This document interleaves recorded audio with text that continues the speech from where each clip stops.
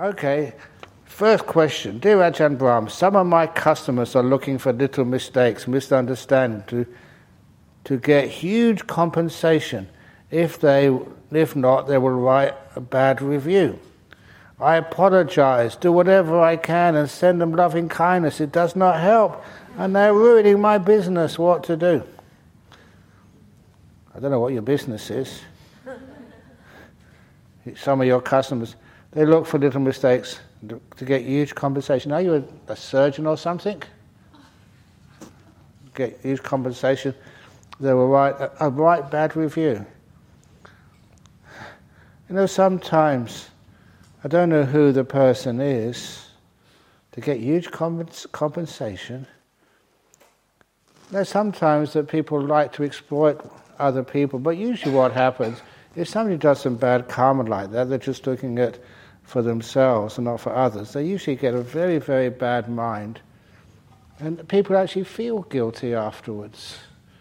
And if they start feeling guilty, they just get a very bad lifestyle. So I do whatever I can, and send loving kindness does not help, and they're ruining my business. It's ruining them as well. But I'm sure you've got lots of good customers. Get huge compensation. If it's monetary compensation, can you get insurance or something? So you got me in that one. That's more like business. But anyway, what you can do, I don't know if this is a man or a woman who wrote this. If you're a man who wrote this, come and become a monk. That's the solution. If you're a woman, become a nun. Because we don't get sued. No one sues me. I can say whatever I like because I've got no money. But anyway, I don't know why people just look for exploiting other people who are vulnerable.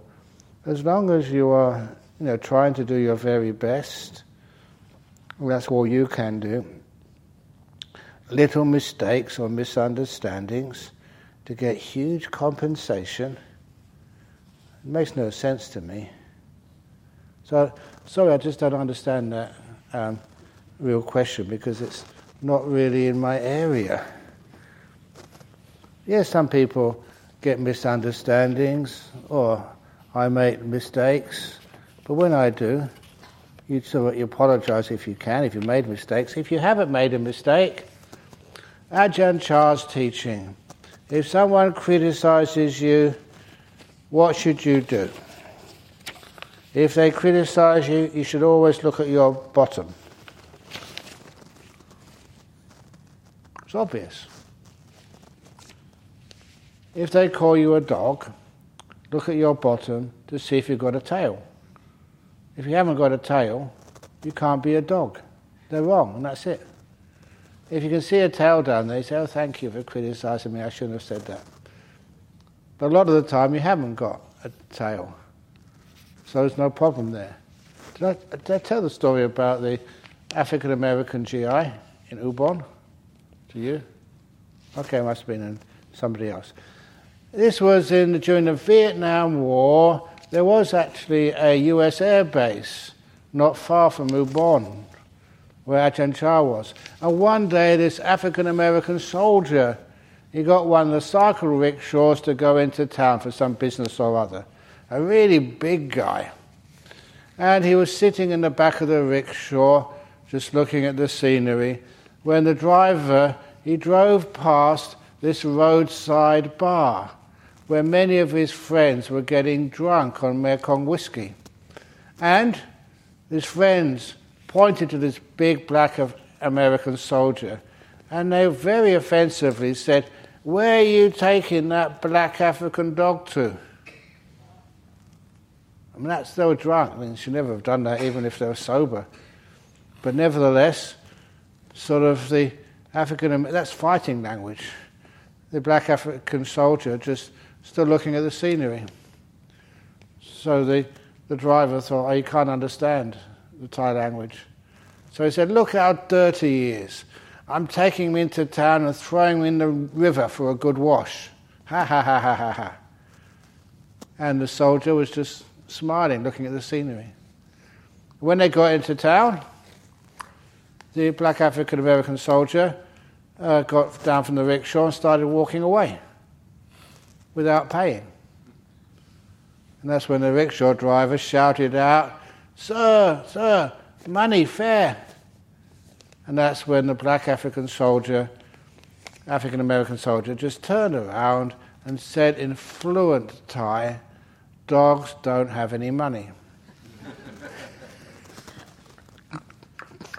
And that's been all around everywhere in that area, even to Ajahn Chah. So that's a wonderful way if you're abused. See if you can make use of that. If they call you a dog, you can say, we don't have to pay any money for the meal or whatever else you just had. Dogs don't have money. Anyway, I kind of like that. But that's all I can really do this. Okay.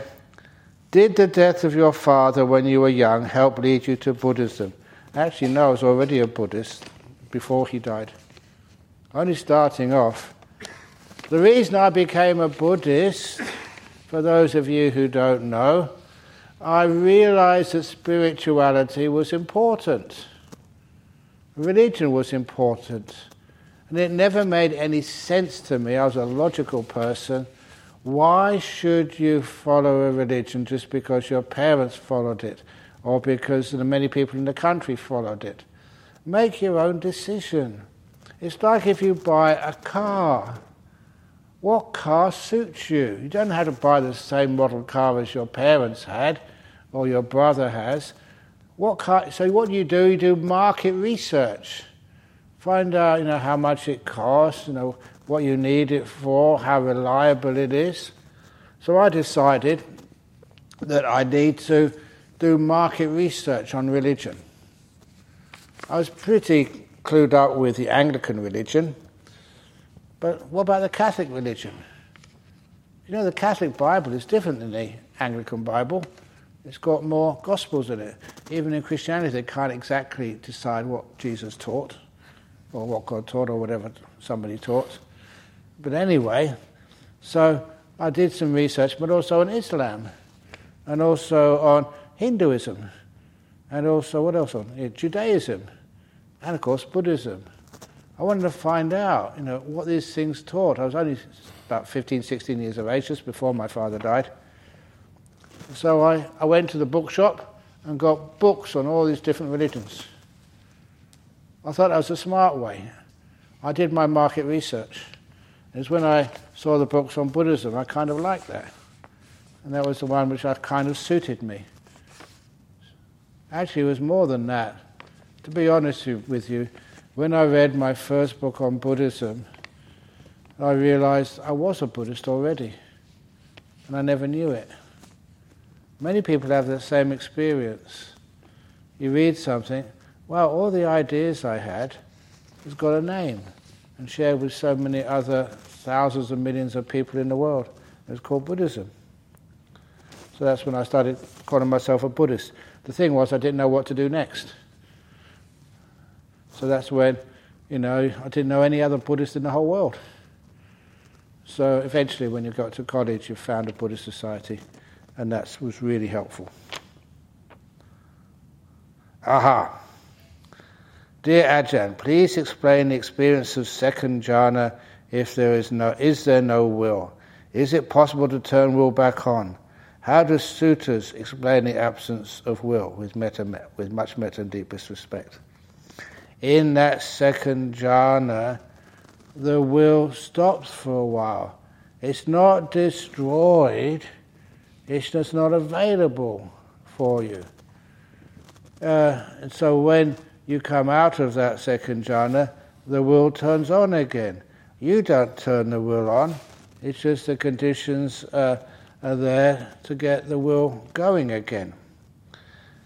And this is where the sutras sometimes mention, it's said by the Buddha almost at the very beginning of his career as a teacher, there'll be very few people understand sabba sankhara samatha.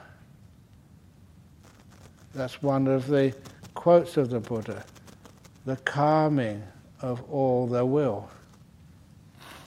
calming, settling it. They think that's impossible. But that's just what happens. You don't decide to do it. You don't will the will to stop, and you can't will the will to start again, because there's no will to get it going again when the will is gone. So it becomes just this thing which is his nature. When the causes come up again, then the will turns on. That's why second jhana, when you start to experience these things, they're kind of weird, they're unique, like nothing you've ever experienced before, but they're so delightful. I mean, really delightful. You're really blissing out. Even that first jhana, there was this one guy who was at Bodhinyana several years ago. I don't know why we actually let him stay. It was just out of compassion. He was Australian. He was a heroin addict. And he came to Bodhinyana monastery. He wasn't really a strong Buddhist, but he came there because he wanted to get over that addiction. To cold turkey, to dry out. He had some sort of medication which he said could work. He had his lovely wife who supported him to the max and said, can you please give him a chance to come to Bodhinyana monastery to get over the heroin addiction? And they're just being with really good people. So we let him stay. He was a good man. But the way he described it, if you have an addiction like that, he said every day he has to say no 1,000 times. He just says yes once, and he gets on the addiction again. It's just really tough.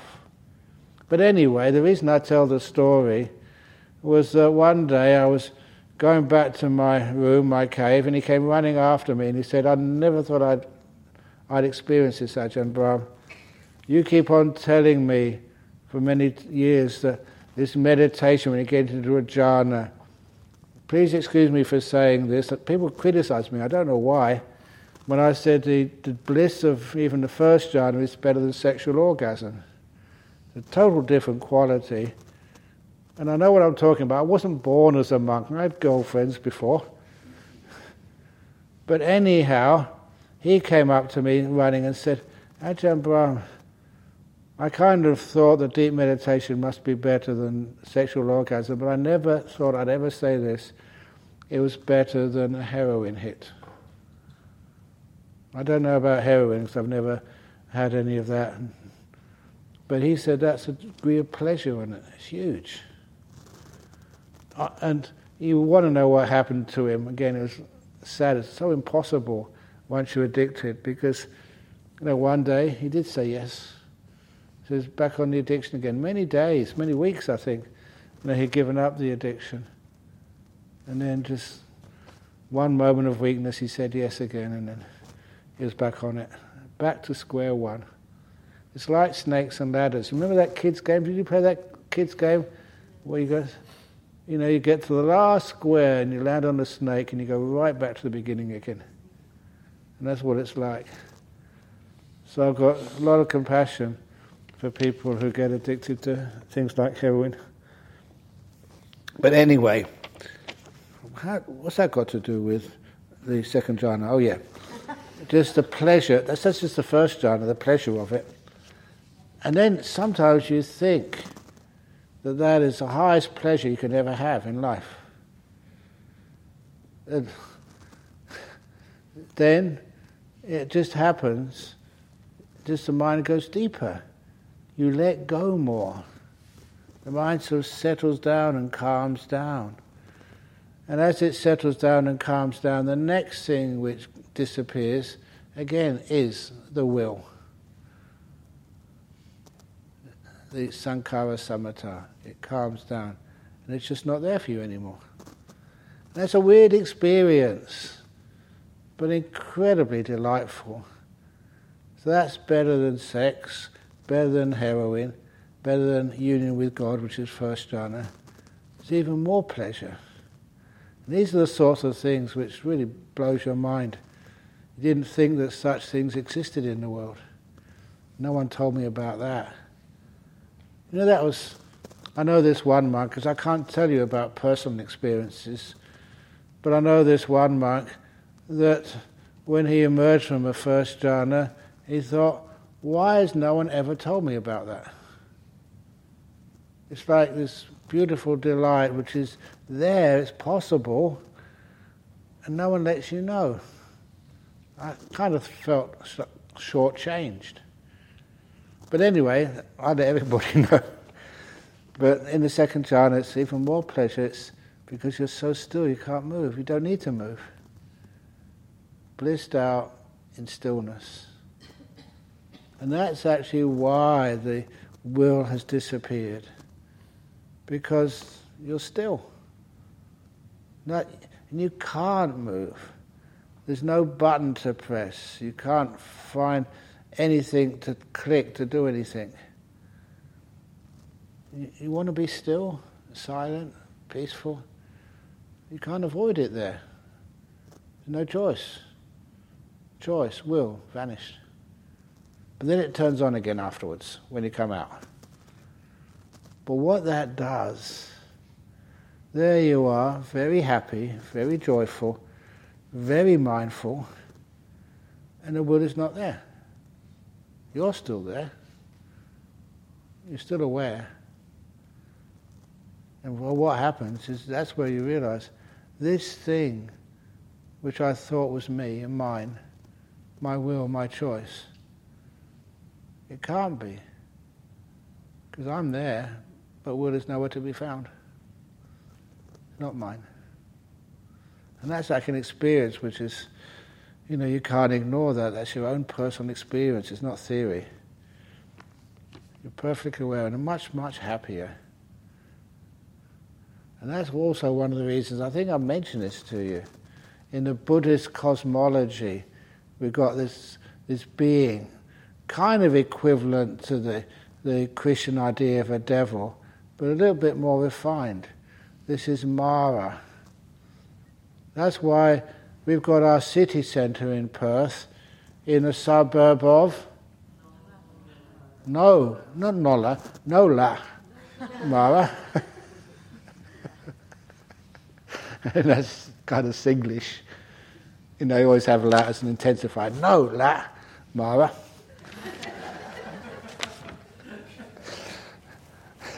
But anyway, Mara is a high heavenly being. He's in this realm, which is just next to the high Brahma realms. And that was always fascinating, even the cosmology of this. And what's his purpose? What does he do? His job is as the control freak in chief of the universe. And each one of these heavenly realms have different types of pleasures. Many people get a lot of pleasure out of being in power and controlling others. You've got all these different pleasures in this world, not just sensory pleasures, but the people who delight in creating, the aesthetes, and this is the one who controls the aesthetes, Mara. But they always say that if you get into any jhana, first, second, third, fourth, whatever, Mara can't find you. He can't get into those places. He's a control freak. And those jhanas are way more pleasurable. Anyway, that's in the second jhana and beyond, just the will vanishes. It's just not there anymore. You don't decide, you're not suppressing, you're not ignoring, it's just not there. And it turns on again afterwards.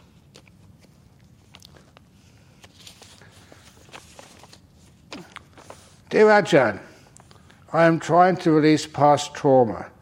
I was in an abusive marriage for many years. I am trying to find my worthiness now that I am rebuilding my life. In order to be in full alignment with that which I wish to attract, it might boil down to a choice. Yet I find it difficult. Any thoughts? Okay, I'm not going to finish the questions again, but I'll promise to finish the ones from yesterday. This was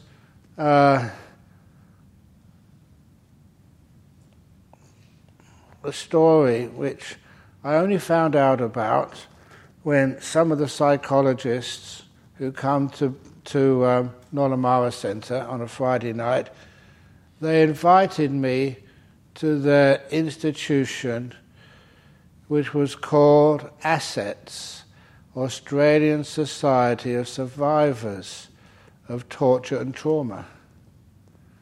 You know, there are many places in this world, I don't know what the E was, I think they just to make it sound good. But anyway, Australian Society of Survivors of Torture and Trauma.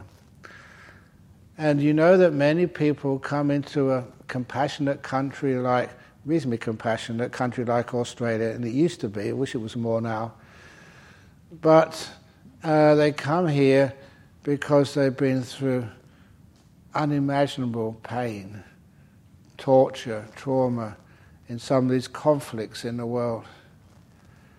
They get sort of these visas. So when they come through the immigration and customs are actually in the country, physically they're free and safe. But emotionally, the trauma they've been through is just, the word I would say is just unbelievable. When you hear what some of these women and men have been through in these underground, usually military compounds, tortured and trauma, beaten and, please excuse me, multiply raped, and treated just so horrendously, that they survive. I think, I don't know if I could do that.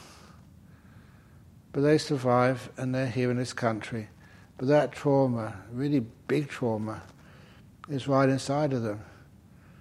And anyway, this group of psychologists, they invited me to come and see their little operation and to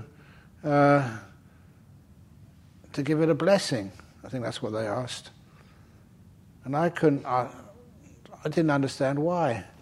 And they said because a lot of the stuff which they do there was based on the teachings they heard at Nolamara Temple. Those were a lot of the psychologists who kept on saying, we get permission to be professional psychologists from the university, but all the important stuff we learn from you, the stuff they actually use. And one of those techniques was based on the opening the door of your heart teaching. They took it much further. And what they did was really incredible, that when the person who had survived torture and trauma but still had those scars, not on their body but inside their emotional world, when they felt confident and safe, they were asked to sit on a chair, just be relaxed to the max, a little bit of relaxing meditation. And when they were ready, to imagine in their chest area a door, double door, like the one behind me here, a double door, and open that door. And inside was the woman or the guy, remembering their pleasant memories when they were a kid growing up, playing, the times when they had the freedom which, people here feel. But that's only part of them. They look out, they're inside, they look outside their hearts, on the cold, wet, unfriendly, concrete ground outside. They see this little girl who was badly abused, the boy who was beaten senseless, the person who was raped so many times for no reason. That's all of them. There's young boys and young girls, or even just teenagers or in the first years of their adulthood, so badly treated. They're all outside. And then they imagine this staircase, in these small aircraft, they have this metal staircase so you can go from the door of the aircraft down onto the ground. this staircase come out, from where they're standing, in their own heart, safe, protected, to those parts of themselves which they've kept outside for so many months, weeks, months, years. That's you out there. The little girl who was brutally raped. The boy who was abandoned and beaten, not giving any food. You see those people out there, you recognize them. That was you when you were just so small and vulnerable. And the next part of the practice, the therapy, is the person inside, that part of you you feel comfortable with. You invite all those other parts of you. The little girl who was just so afraid, because when she's trusted anybody, it hurts so much. You invite them, please come up. The door of my heart is open to you, no matter who you are. In fact, you are me. In the memory of what happened, this is so painful. But please come up, you're who I am. And one by one, those little girls, little boys, climb up the stairs. You need to give them so much encouragement. A lot of the time you can't do it in one session. They eventually all come up. That's who you are. Welcome. Come in.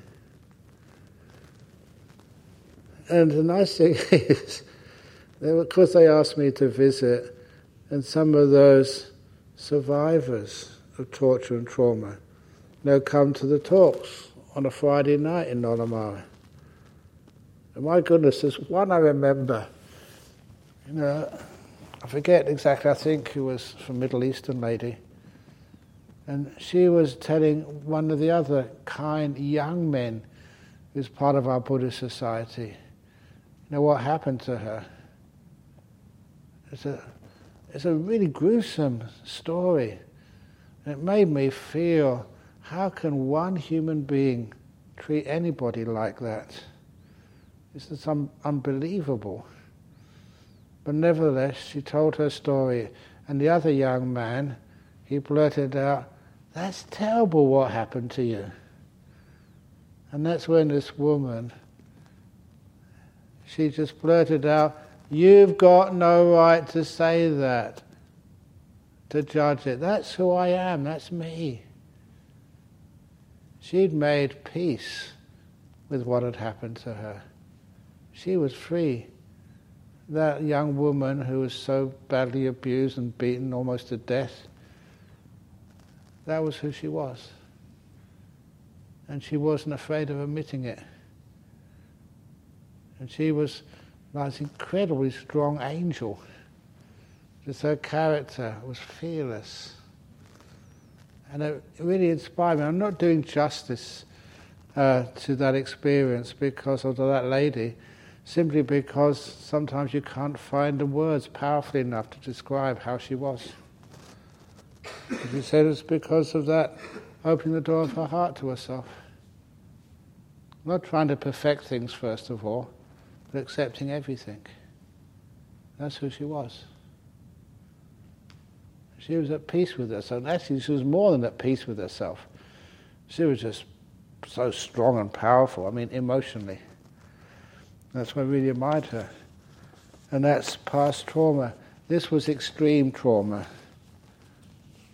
So I don't know what past trauma, you've had an abusive marriage for many years. Yeah, it really hurts, but can you imagine those little women who are so badly abused? When you keep them outside of your heart, you want to forget about it, subdue it, or send it to a place where you can't remember it anymore. That actually makes it stronger. So instead you invite it in. It's a tough thing to do.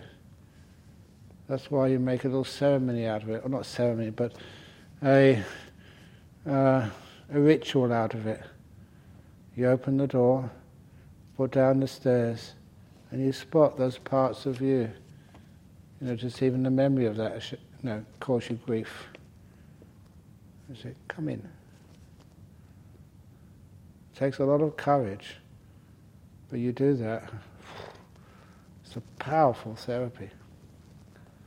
And I never thought that therapy would be used, of opening the door of your heart for that. But I'm glad it was, how powerful it is. Okay, sorry, it makes me sort of really amazing. That's why these things which, some of the stories I say, just make them even better. Use them in places I would never think you could use them. And after a while, they're highly effective. Anyway, next question. I'll just calm myself down a bit. Ajahn Brahm, does the law of karma apply to everyone, even to non-Buddhists, e.g. for those who are Catholic and have a mental condition, e.g. sociopaths? Would karma apply to the unwholesome deeds? It can be argued if they don't know they are hurting others, then they can't be held responsible. What do you think? Now, first of all, I've never practiced or studied sociology. I never practiced psychology, or actually I practiced it, I never studied it. But sometimes some of these terms, sociopaths, I've already mentioned that I've never seen a murderer, but I've seen many people who have murdered. Does such a thing actually exist, as sociopaths? Or is it the case that these are human beings who exhibit sociopathic tendencies? And to all intents and purposes, when they're looked at, they spend many years of their life almost acting out the classical symptoms of a sociopath. But is that what they really are? Can they be more than that? And I say that because sometimes there was this experiment which was done in education. I had to study that, for 1 year before I became a school teacher, again for 1 year.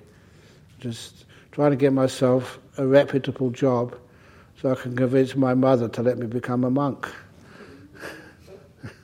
But it's good. But one of the experiments done, there was the one with 2 classes of children.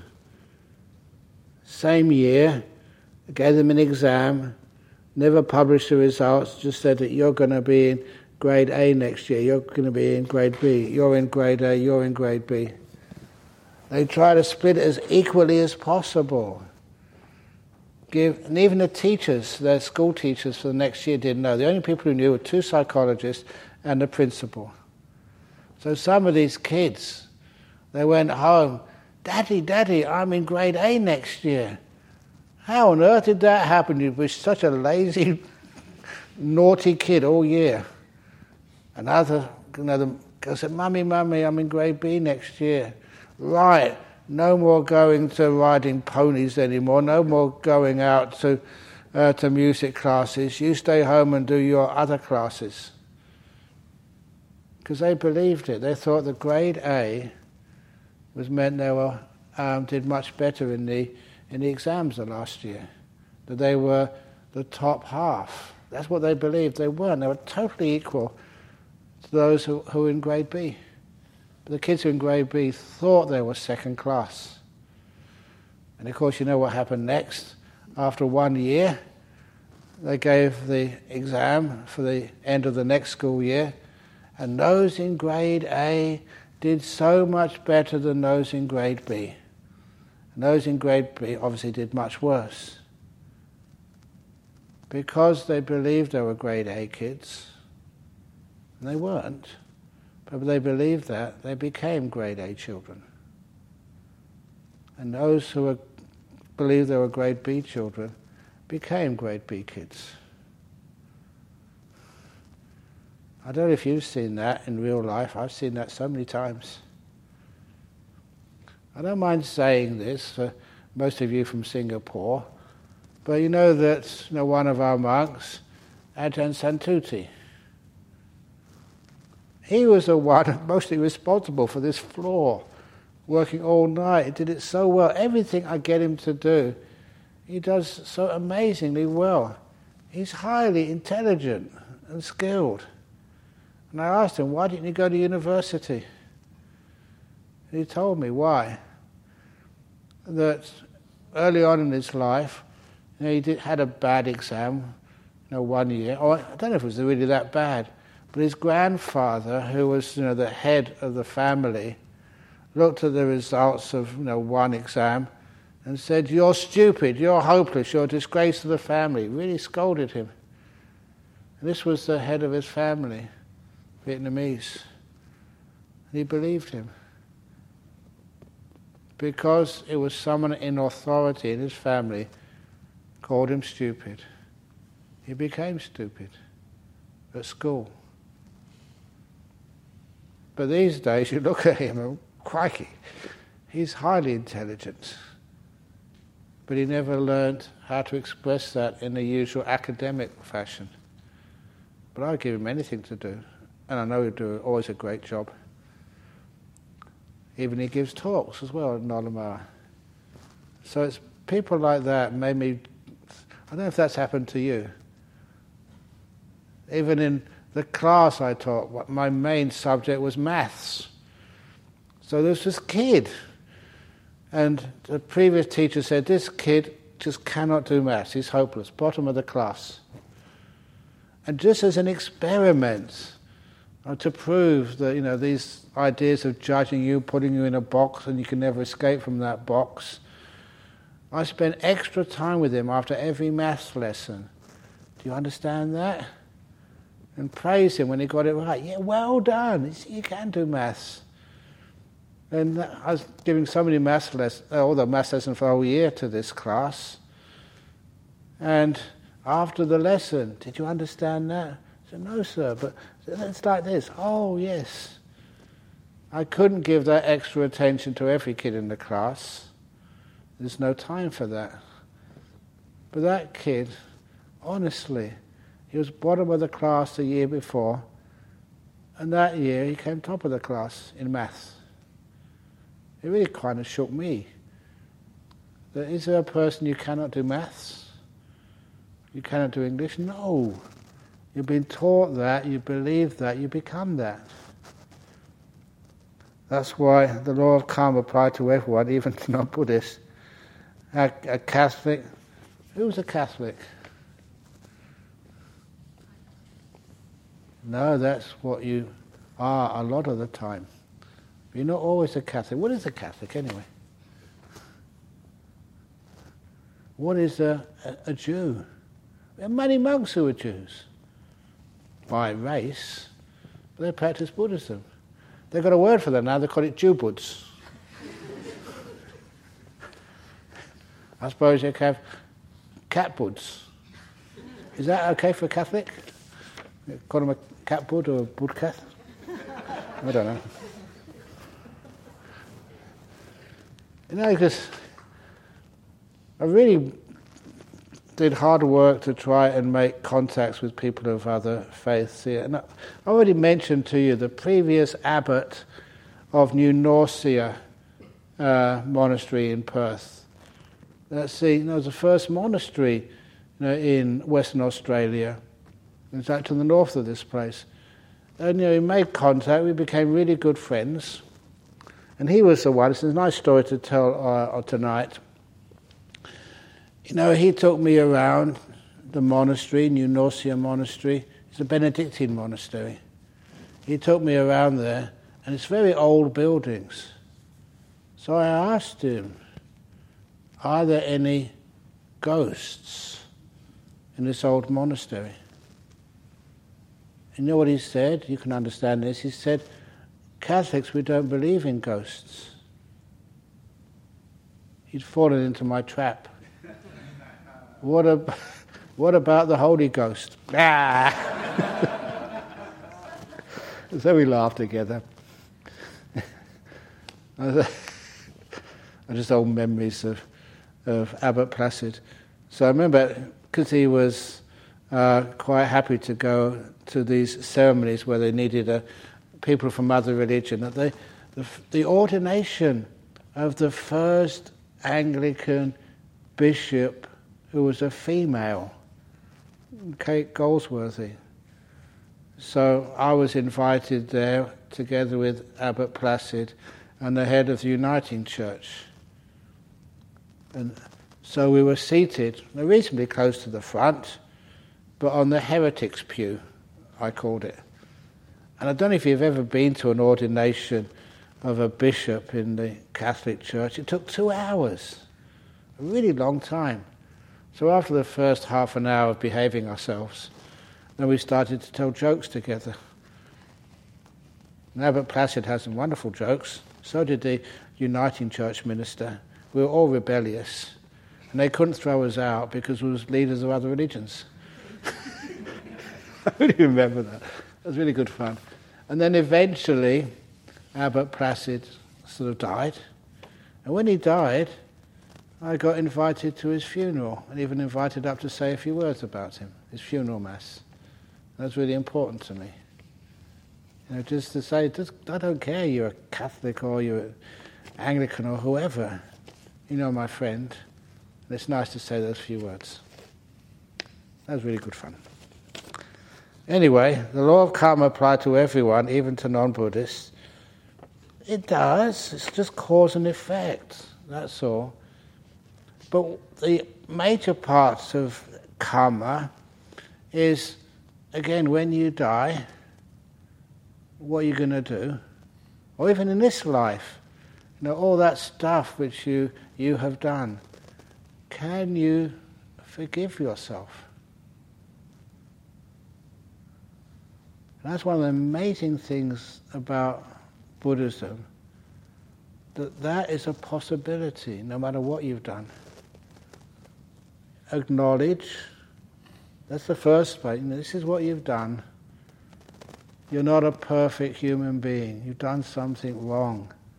You've murdered somebody, like that guy in Karnak. I think he's still in there. It was only 2 murders, only 2 bad bricks in the world. In the wall. What about the 998 beautiful bricks in the wall? He's got a point. He did that murder, years ago, when he was young and didn't know what he was up to. Oh, sorry, I've got all these stories, but the stories, that book, Opening the Door of Your Heart, the German edition, it's translated into German, they chose another title for that story, The Kuh der Weinte. Anyone speak Deutsch here? The Kuh der Weinte, the cow that cried. Yeah, and that's one of the stories in the book. Where that came from was going into Karnak prison farm teaching. One of the prisoners came up to me. He said, I need to talk to you. And this prisoner was really big, 6'3", 6'4", 5 or something, and he was full of scars. And he was a very violent man. And he told me some of his history. He was born in Belfast, during the Troubles, they called it. And he said he was first stabbed when he was 6 years of age in primary school. The school bully came up to him and asked for his dinner money. And he said, no. The bully never asked again, just took out a knife and plunged it into his arm. It was the shock was worse than the pain. He'd been stabbed in primary school. His father's house, or rented place he was living, was only just round the corner. So this child ran to his daddy. Daddy, Daddy, I've been stabbed with blood running down his arm. And Daddy just took him into the kitchen, never dressed the wound, never put a bandage on it, but just took a knife out of the kitchen drawer, gave it to his son and said, go and stab him back. He said, that's how he grew up. Just invite. And please, excuse me, when he was saying this, he kept on interjecting, this is God's own swear word truth. Because he wanted me to, it's an amazing story, but he wanted to know that it was absolutely true. And he'd been grown up in violence. And he was a very violent man, you could see from his body scars. And he actually did tell me he'd killed humans. Part of, what he was up to. And he was in jail. In this jail, Karna Prison Farm, it's a farm. And they don't just grow carrots and veggies. They have sheep, cows, pigs, I don't know what else. And they have a slaughterhouse there. They supply meat to many of the people in the prisons throughout West Australia. An abattoir, a slaughterhouse, needs a head slaughterer. And he said you had to fight for that position. And he was the head slaughterer at Karna Prison Farm. You can see he was tough as anything. This is God's own effing truth, he kept on saying. And he'd been slaughtering cows, sheep, pigs, everything, and just wading in blood all day. What a wonderful therapy that is for a convicted murderer. It's crazy to me. But anyway, they think, well, once they get released, they'll have a job. So, he described just the slaughterhouse. They have these really strong stainless steel rails, and they go wide at the entrance and narrow at the end, just enough for one animal to basically be pushed through. And he was on this raised platform with a gun, the electric gun. And there was always one shot to stun, because he couldn't aim properly. And then once the animal was stunned, a second to kill. On this day, they needed beef. The cows were being killed. And he said, he'd done this for such a long time. He said they all knew what was happening. They'd always scream, or in their own way, try to escape if they could. But they were being pushed into this, like a funnel. And then the one cow would be there, again, not standing still. You'd have to stun it first of all, the second to kill. And that's when this is God's own effing truth really started to be said loudly.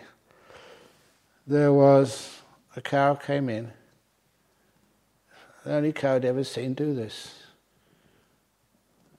Voluntary. Never made a noise. Never tried to wriggle free.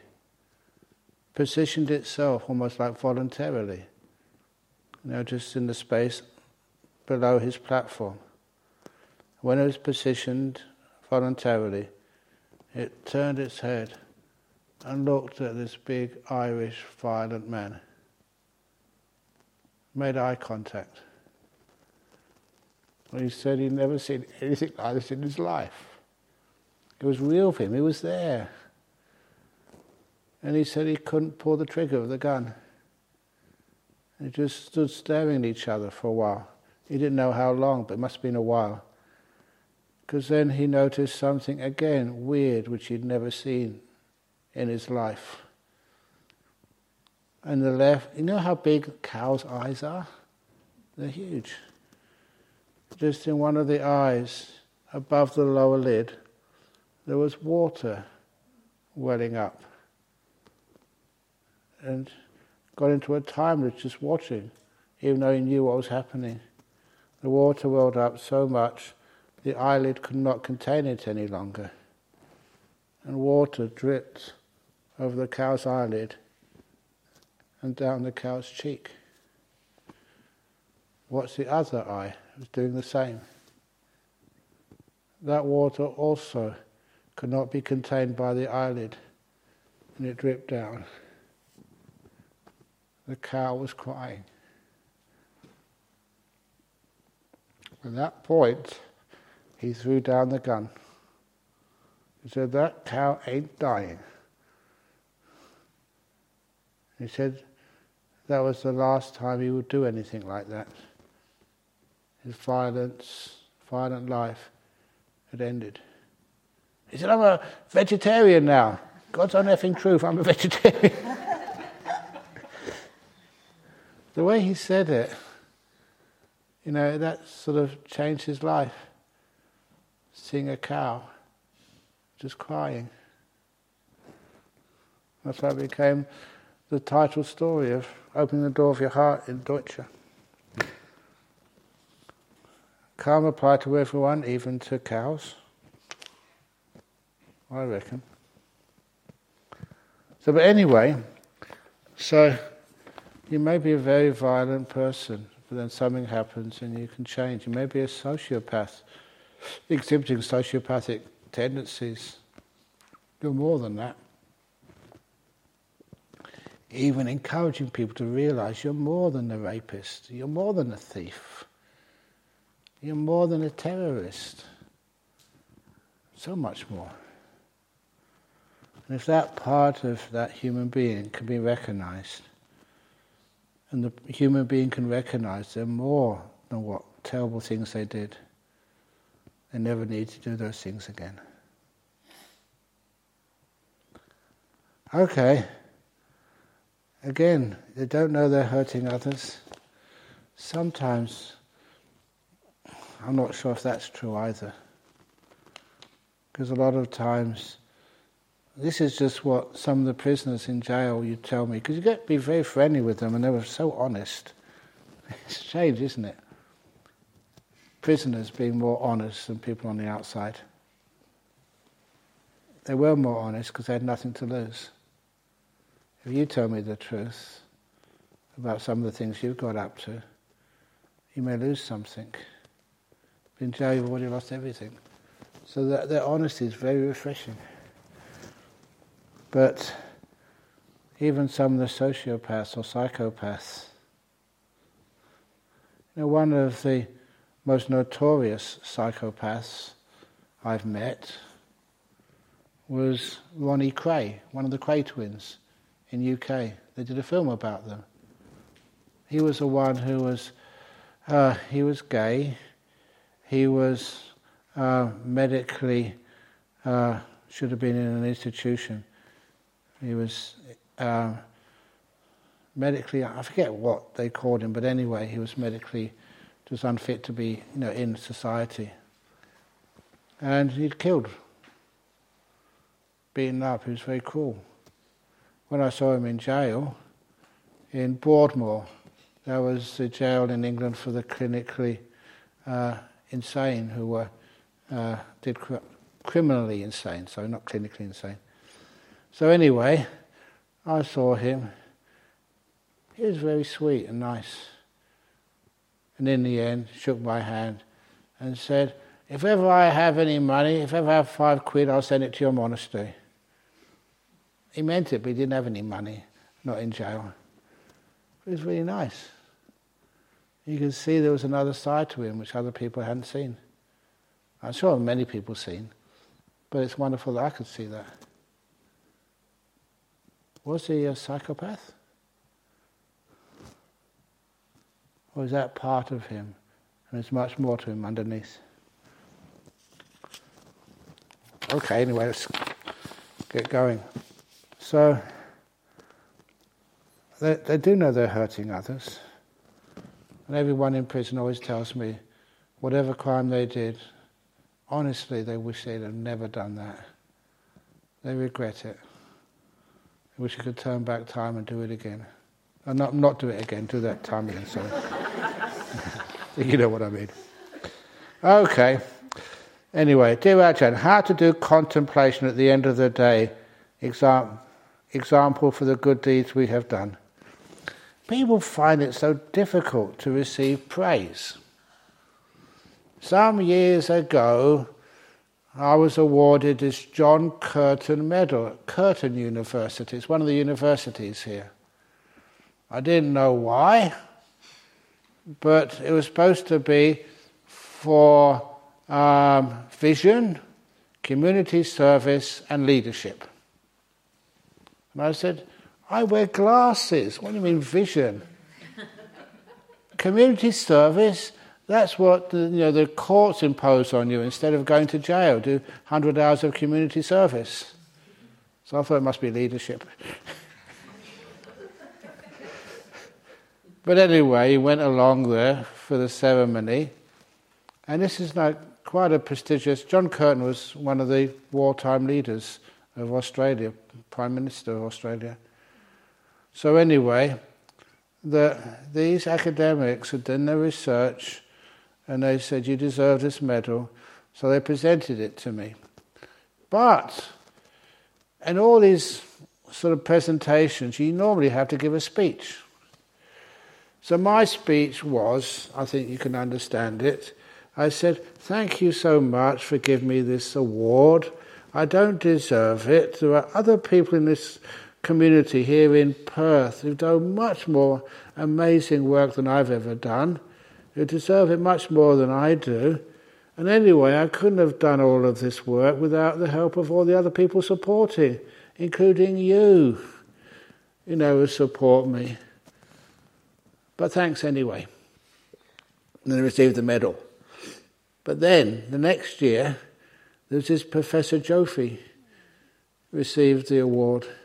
And he was he was the head of haematology at one of the big hospitals in Perth. So, treating cancers. But he did more than treat cancers.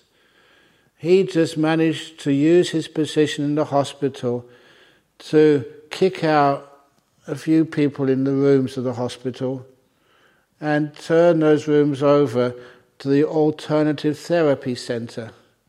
He got a sponsor, which was a Brown's Dairy at the time, and in that alternative therapy, anyone who went into the hospital for cancer treatments, that was his area, could go and have a foot massage, or Reiki, or homeopathy, or anything which was abnormal. And he said in this acceptance speech that the results were amazing. Because they go into hospital and everyone was so busy, including him, and they get the best treatment, but no care. Have you been to a treatment in hospitals? And people don't have time just to hold your hand or talk to you about all sorts of things. So even they may be giving you a foot massage, all for free, they can talk to you. Didn't know if foot massage works, reflexology, but someone is there with you, having physical contact, being kind, and talking. And that's what he did there. I don't know about you, but I was so inspired. He got a lot of flack from his colleagues. This is not scientific.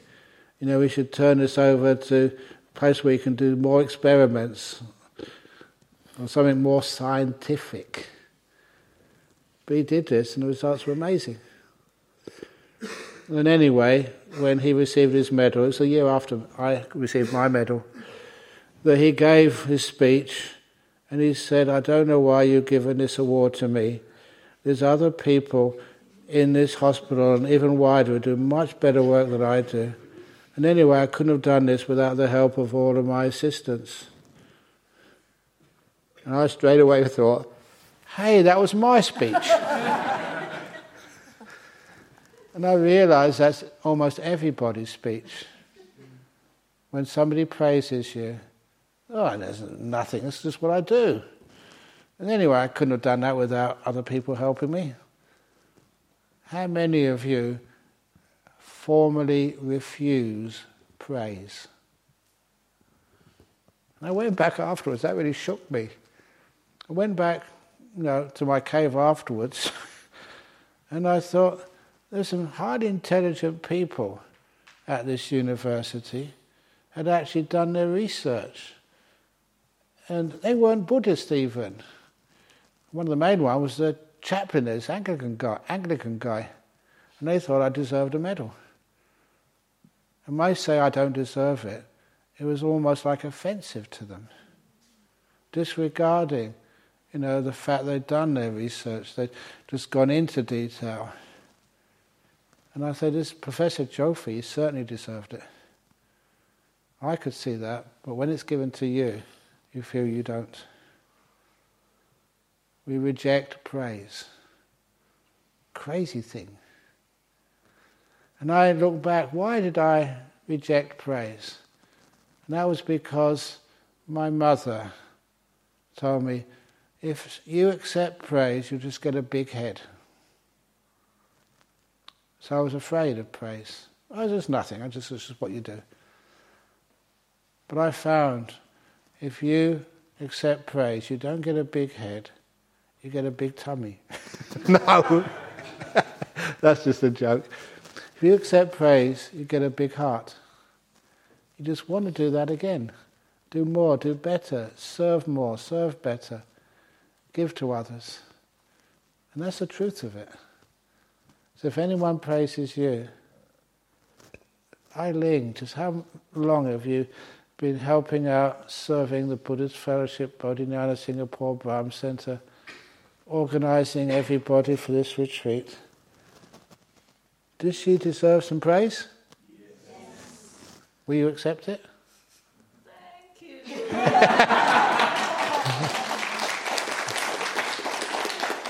No, it's not your sheep, whatever it is, deserve the praise. You do. Sometimes people just haven't learned how to accept praise. It's real. Now, if you do that to somebody, you praise that prisoner who just did all the cooking for us here a few years ago, what that means to him is enormous. These prisoners in jail realize they're not lost causes.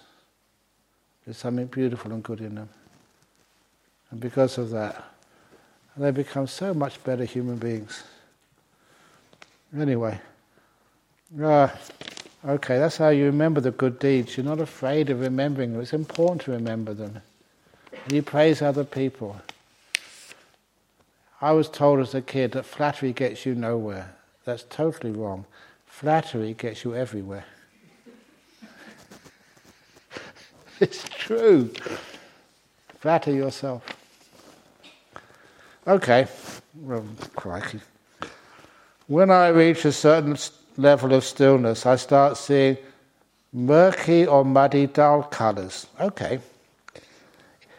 Instead of the bright lights others often mention. Am I doing it correctly? Of course it's correct. There's nothing wrong. You just need to be a bit more patient. And as you become patient, keep it still, you're not wasting the energy. Those dull colours, the murky, dull, muddy, dull colours, that's only a start. And as you just be still, just wait, be patient, be kind, then those lights brighten up. I've done this so many times, it's really good fun.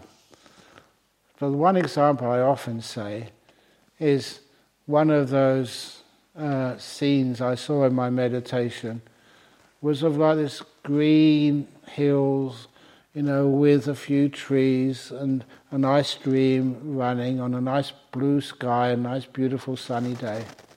It was like an idyllic landscape. But we call those complicated nimittas. Too many things. But then I noticed that one of the trees, on one of its leaves, there was a dewdrop. And that was sparkling in the morning sun, in my little vision. And I was smart enough to actually to zoom in on that dewdrop. Like if you go on Google Maps, you want to find the new BF Centre in Lavender Road. You can get Singapore and then get Lavender Road and then Google it and it gets bigger and bigger and bigger. You see, what they did. And that's actually what you do in nimittas. Muddy, dull colours. So you find out the most beautiful part of that muddy colour. There's always one part which is more delightful than others, which is more brilliant, even only slightly. You zoom in on that. And so that little dewdrop sparkling, everything else sort of fell off the screen as you zoom in. And that became a beautiful nimitta. And you go into the most beautiful part of the beautiful nimitta, and the most beautiful part of the most beautiful part of the most beautiful part of the most beautiful part, and you bliss out. So easy to do if you have a positive mind. Instead of thinking, this is useless, or I'm useless. You're never useless. You go into the most beautiful part of you, the most beautiful part of your day, the most beautiful part of whatever you're aware of. And of course, it's just so easy to be aware of bliss. Silly thing to say, isn't it? But it's true. So when you're aware of this beautiful light that becomes powerful nimitta, you have a wonderful time. So it's a start. Also, after a few moments, the mind would then conjure up something disrupted to jolt me out of the stillness, like two people in my mind shouting at each other at maximum volume, or an absurd event in my head that comes with huge commotion, e.g. yesterday a group of nurses and chefs ran across the room and to the door. Why does the mind do this, and how do I work to help it? Sometimes we're afraid of success, like we're afraid of praise. A lot of that came from your upbringing. Even at school, I saw myself doing this when I was a school teacher. You criticize faults, but you never praise successes. That's okay, you come top, well done. But you made a mistake, you should never do that again, don't be late. When you go to work, how many times does your boss praise you? How many times they criticize you in one day? How many of you are the boss? When you go to work, see if you can determine you're going to praise your workers much more, many times more than you criticize them. Honestly, I really try to do that with the monks under my care. They do something wrong, I never mind about that. They do something right, I praise them. I think I actually do that. I've got to be careful I'm not over-exaggerating it, but I think I do that. At least that's what you aim to do. You get much more out of the community which you lead if you praise them more and not criticize them. The monks aren't here this evening, but some of the residents, the cooks are here. Van and Lee. Hi down there. You've done, they're in the back there. You've done a wonderful service during the Rains Retreat, cooking for us, helping out. How many times did I criticize you this Rains Retreat? How many times? How many times have I praised you? At least tonight is one. What happens when you do praise? You feel better and you work harder for me. That's how you exploit people. But no, don't do it for exploitation. You just want to make you feel happy when you come here. Okay. There's just two more questions from 2 days ago. Today's questions. Anyway, how likely is it that a lay person who meditates every day and is virtuous becomes a stream winner? 1 in 10, 1 in a million, etc. really likely, I say they certainly will become a stream enterer. Sometime, maybe not in this life, but certainly they will do something.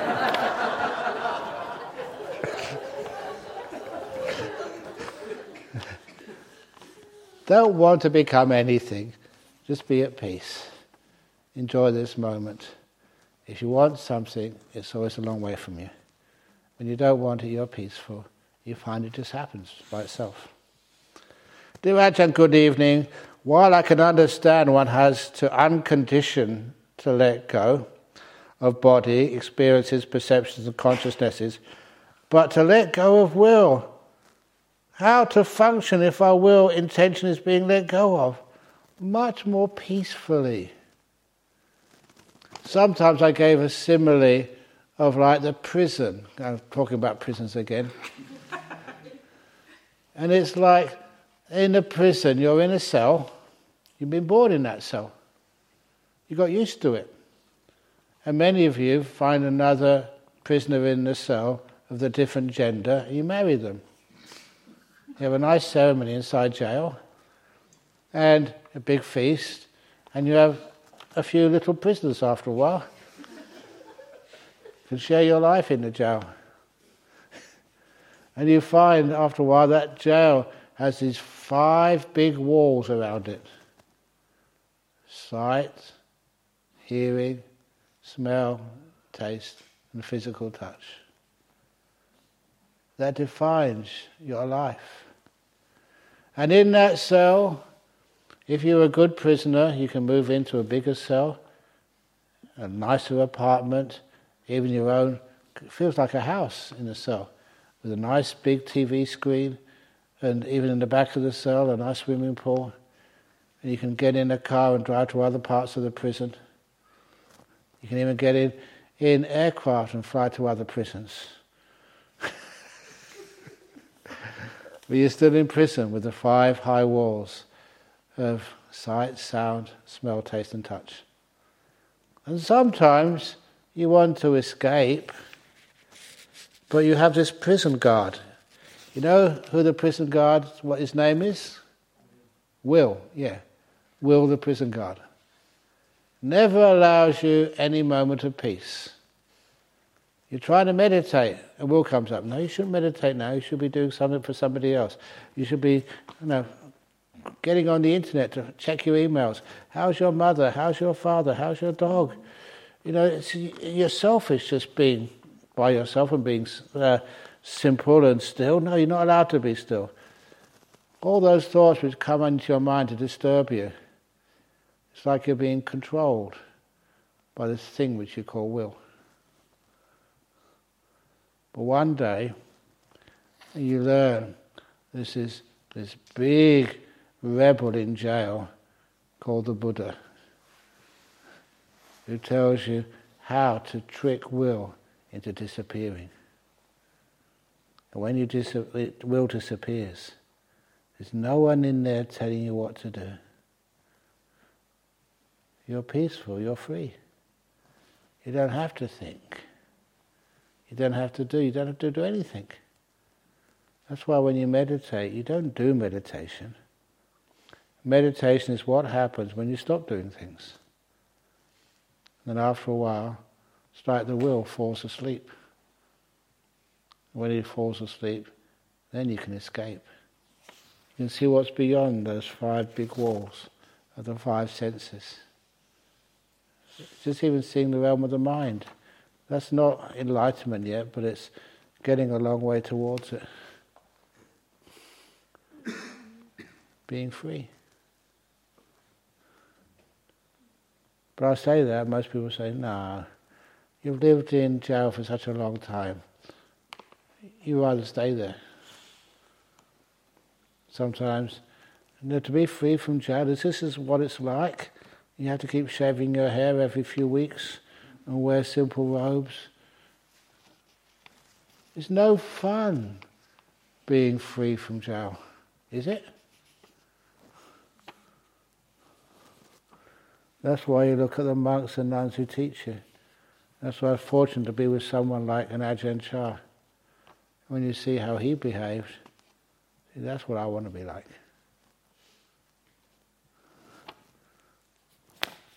Okay. Good evening. Thank you. Sadhu, sadhu, sadhu.